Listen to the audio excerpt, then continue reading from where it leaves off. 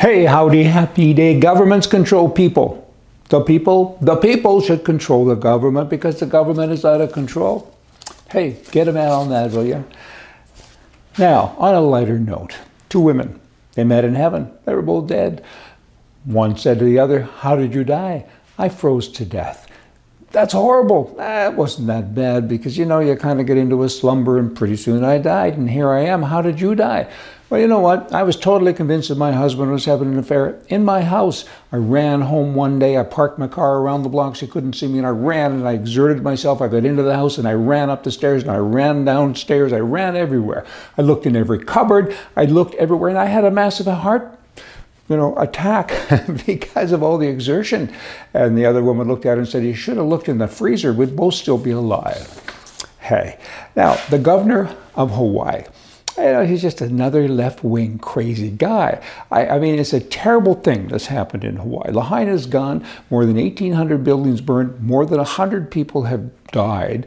And this guy, all he can say, the first thing out of his mouth is climate change caused this. Well, you know what? Hawaii has had disasters like this before, 100 years ago, 300 years ago.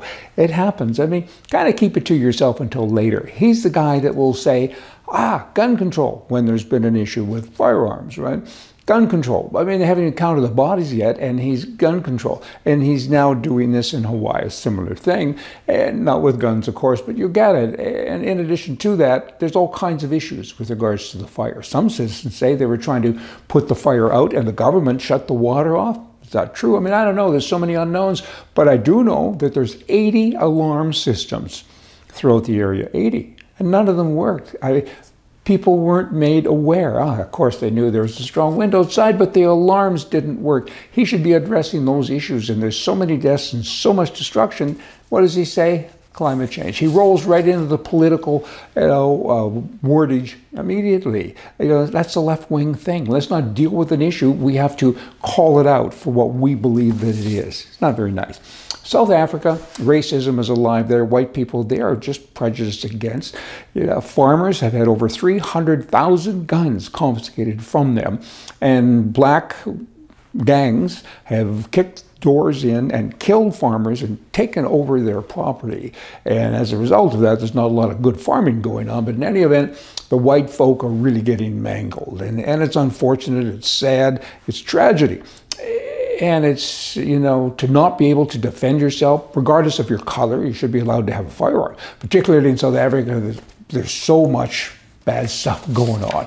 That's another sad story. Government debt and interest in virtually all countries is thousands and thousands and thousands of dollars per second.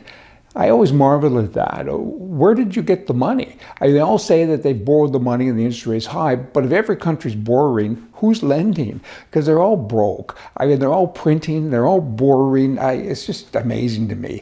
We've got to get rid of all these leaders. The swamps, they're flooded. The banks are flooded. So to speak, a little pun there with regard to banks. And then you swing over to Canada. The Canadian government, they're under the prime mistake. Under his leadership, he's a left-wing whack, and they all are there. And a few years ago, they bought the Trans Mountain oil pipeline. They've probably put, in excess of $40 billion into it. They're way over budget. They can't make anything work. They couldn't manage a two-person barbecue, governments in general, but particularly the one in Canada.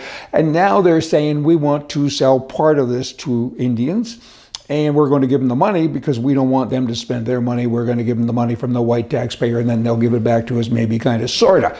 Wow. And that really is happening in Canada. I mean, Indians make up, full-blood Indians, 1% of the entire population, and they now have probably 95% control, and they're pushing towards the 100.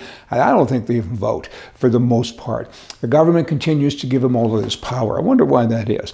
They're going to be in charge of the oil now. I mean, they own so many other things. If you want to do a development in provinces, you need sometimes up to 5, maybe even more, of the tribes, of the reservations, of the Indians to sign off. Okay, so they have meetings, and every couple of years they have elections. So you always go through that cycle with them and say, "Oh, we can't make a decision now because we were having another election." It's just bad.